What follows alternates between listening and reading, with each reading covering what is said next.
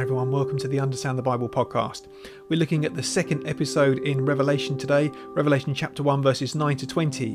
Whereas in the first session we started thinking about how important it is to keep our eyes on Jesus. In this sermon we think about how we can actually start doing that and what it means to keep our eyes fixed on Jesus. And John's wonderful description of the Christian life as suffering and kingdom and patient endurance. Just to remind you that the Ten Commandments series is going up on the YouTube channel. The first commandment went up this week about how there must be no gods but God and what that means to take our all from Him and how we can begin obeying that command, especially in the context of the 21st century. So do have a look at YouTube if that interests you. And just a reminder that you can become a Patreon if you appreciate the work of Understand the Bible, and the link will be down below in the description. So thanks so much everyone for listening and for supporting Understand the Bible. I hope that you enjoy. God bless, and I'll see you again soon. And so one of the most important things that we need to do as people, just in general, is to keep our eyes on the main thing. And that's not just true of us as individuals, but it's true of organisations, it's true of all sorts of things, isn't it? There's an episode of, I think it's Yes Prime Minister. That's one of our favourite sort of sitcoms back from the 80s, where Jim Hacker, the Prime Minister, he goes to visit a hospital, and it's a newly opened hospital, but because of some administrative issue, it doesn't have any patients. And yet they say to him, it's well run, it's clean, it's one of the most well run hospitals. And he says, but you don't have any patients. And that's the thing, isn't it? That it was a very well run, very clean hospital, but they had absolutely no patients, which is the whole point of what a hospital should be like. That's the whole point of a hospital's existence. They'd taken their eye off the main thing. And we can do that sometimes, can't we? We can take our eye off the main thing. Now, last week we were thinking about Jesus, about how it was important to keep our eyes fixed on Jesus, and that is the message that runs through Revelation. And that is the big message of Revelation, how it's important to keep our eyes fixed on Him. So what does that actually mean, and what does that look like? And today we're going to be thinking a bit more in depth about what it means to keep our eyes fixed on Jesus, to keep Him as the main thing in our lives and in the church. So John, this section beginning in verse 9, John says that your brother and companion in the suffering and kingdom and patient endurance that are ours in Jesus. Suffering and kingdom and patient endurance. And I read that the other day, and I just thought, what a description of the Christian life in just a few words. Suffering and kingdom and patient endurance. Those three things together, it says everything about the Christian life, doesn't it? It talks about the tension, the suffering and the kingdom. Because we know that Jesus Christ has come. We know that He has begun that process of the kingdom of God, building the kingdom of God. But yet we know that it's not completely fulfilled yet. We know that there is still suffering in this life. There is still pain, there's still death, there is still opposition, and so on. And I just thought putting suffering and kingdom together just encapsulates so much about the Christian life. And it talks about patient endurance. To be honest with you, patience is not one of my strongest characteristics. I think I'm more the opposite. And perhaps like a lot of people today, we're used to getting everything now, aren't we? If you want something, you can just go online, or go on Amazon, wherever it is, order it, and it'll be there tomorrow.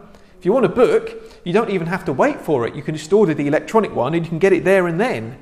People want credit so that they can buy something and get it then, and then they can pay for it later. We live in an instant world, don't we? We want everything to be fulfilled now, in my timing. But God says no, patient endurance. He says it will be fulfilled in my timing, not yours. And we just need to trust. And that's a hard thing, isn't it? We know that the blessings that we want, things that we pray for, If they happen, if they're already ours, then we think, oh well, that's great. I've already got it. If we have to wait and trust God, it's harder, isn't it? And yet that's what God says, that we, because we are living in this life where there is suffering and kingdom, we need to patiently endure. We need to wait for the Lord to reveal what He's doing and the blessings that He's bringing about. And John says, he goes on to say, I was on the island of Patmos because of the word of God and the testimony of Jesus. So John says, I am no stranger to these things, that I know them from the inside. He knew what it meant to endure patiently the suffering in the kingdom. We don't know exactly why he was on Patmos. Some people say that it was sort of a prison island, that he'd been exiled and he'd been sent away to this is a Greek island, which is quite a small, about 5 miles by 8 miles, something like that. And we know that the Romans did use other islands for sort of prisoners. So it could have been that, or it could have been that John had to flee and had gone to Patmos off his own accord because of the persecution. We don't know, whatever it was, that he was there because of Jesus, that he'd had to be there one way or another. So John knew what it meant to suffer for the kingdom. And he says, here's the voice. It says, write this letter to the 7 churches, and he gives a list of those churches there.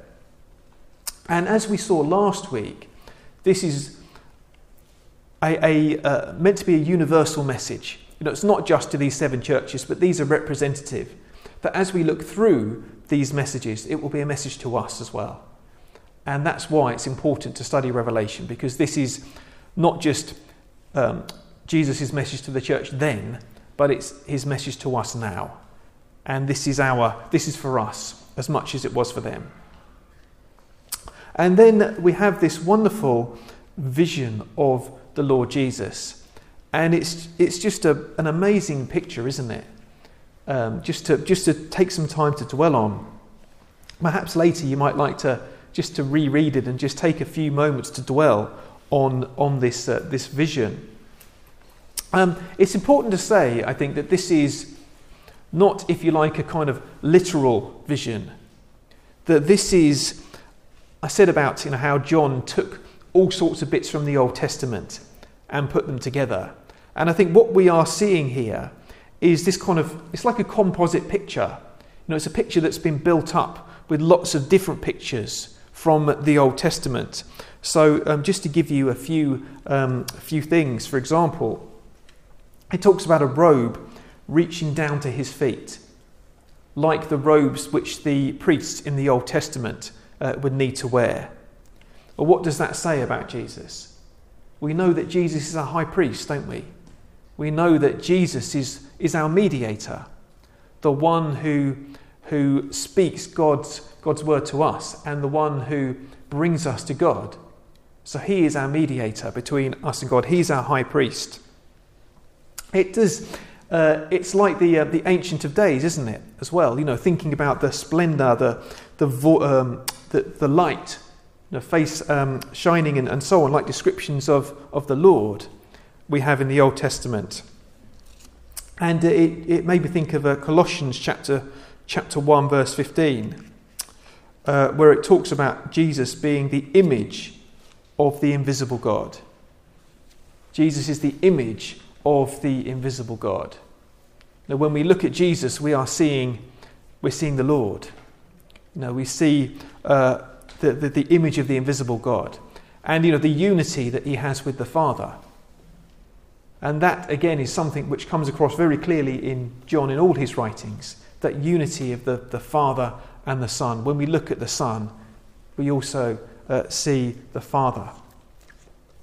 And this image of Jesus is a bit like the visions of angels and messengers, isn't it? And again, you think about an angel, who came to deliver a message from God. And we have this picture of Jesus who has the double-edged sword coming out of his mouth. You think about, for example, Hebrews chapter 4, verse 12, Hebrews 4 verse 12, which says, and I can find it, here we go. Well, the pages all stick together. I think it's because my hands are cold. Here we go. For the word of God is alive and active, sharper than any double-edged sword. It penetrates even to dividing soul and spirit, joints and marrow. It judges the thoughts and attitudes of the heart. So that there we have it. The word of God is sharper than any double-edged sword. And that's Jesus' word. And it comes from him and speaks to us. So this kind of wonderful picture of everything that Jesus is. He's our prophet, he's our king, he's our priest. All of these things, this is what this vision is encapsulating in all sorts of ways. And it's a picture of unimaginable splendour, isn't it? And I think that's meant to be the impression that we receive, this image of unimaginable splendour. And yet, he walks among the lampstands. He's standing among them. And we find out in a few verses that the lampstands are the 7 churches. So there we have this picture of Jesus, the one who is, the king, the one of unimaginable splendour, being there, dwelling among the churches, among the lampstands. He's splendid, but he's also near. And he says in verse 17, well, when John saw him, I fell at his feet, which is the response when we see the glory of the Lord. And all through the Bible, think about Isaiah. He says, woe is me. When he saw the Lord, he saw that vision. And think about Peter, when Jesus, he saw who Jesus was. He says, depart from me, Lord, I am a sinful man. And that's that instinctive reaction that we have when we see the glory of the Lord. We realise our own sinfulness and our own lowliness before him. But Jesus said to him, do not be afraid. Do not be afraid. I think do not be afraid is the most oft repeated command in the Bible, actually. Do not be afraid. And he says, I am the first and the last. I'm the living one. I was dead, and now look, I am alive forever and ever, and I hold the keys of death and Hades. So he says, even the thing which we are most frightened of, which is death, he says you don't need to be afraid even of that. He says, I was dead, but I'm alive forever and ever now. And he says, I hold the keys now of death and Hades. He says, if you trust in me, there is nothing to be afraid of, because I have those keys, and if you know me, that's all you need.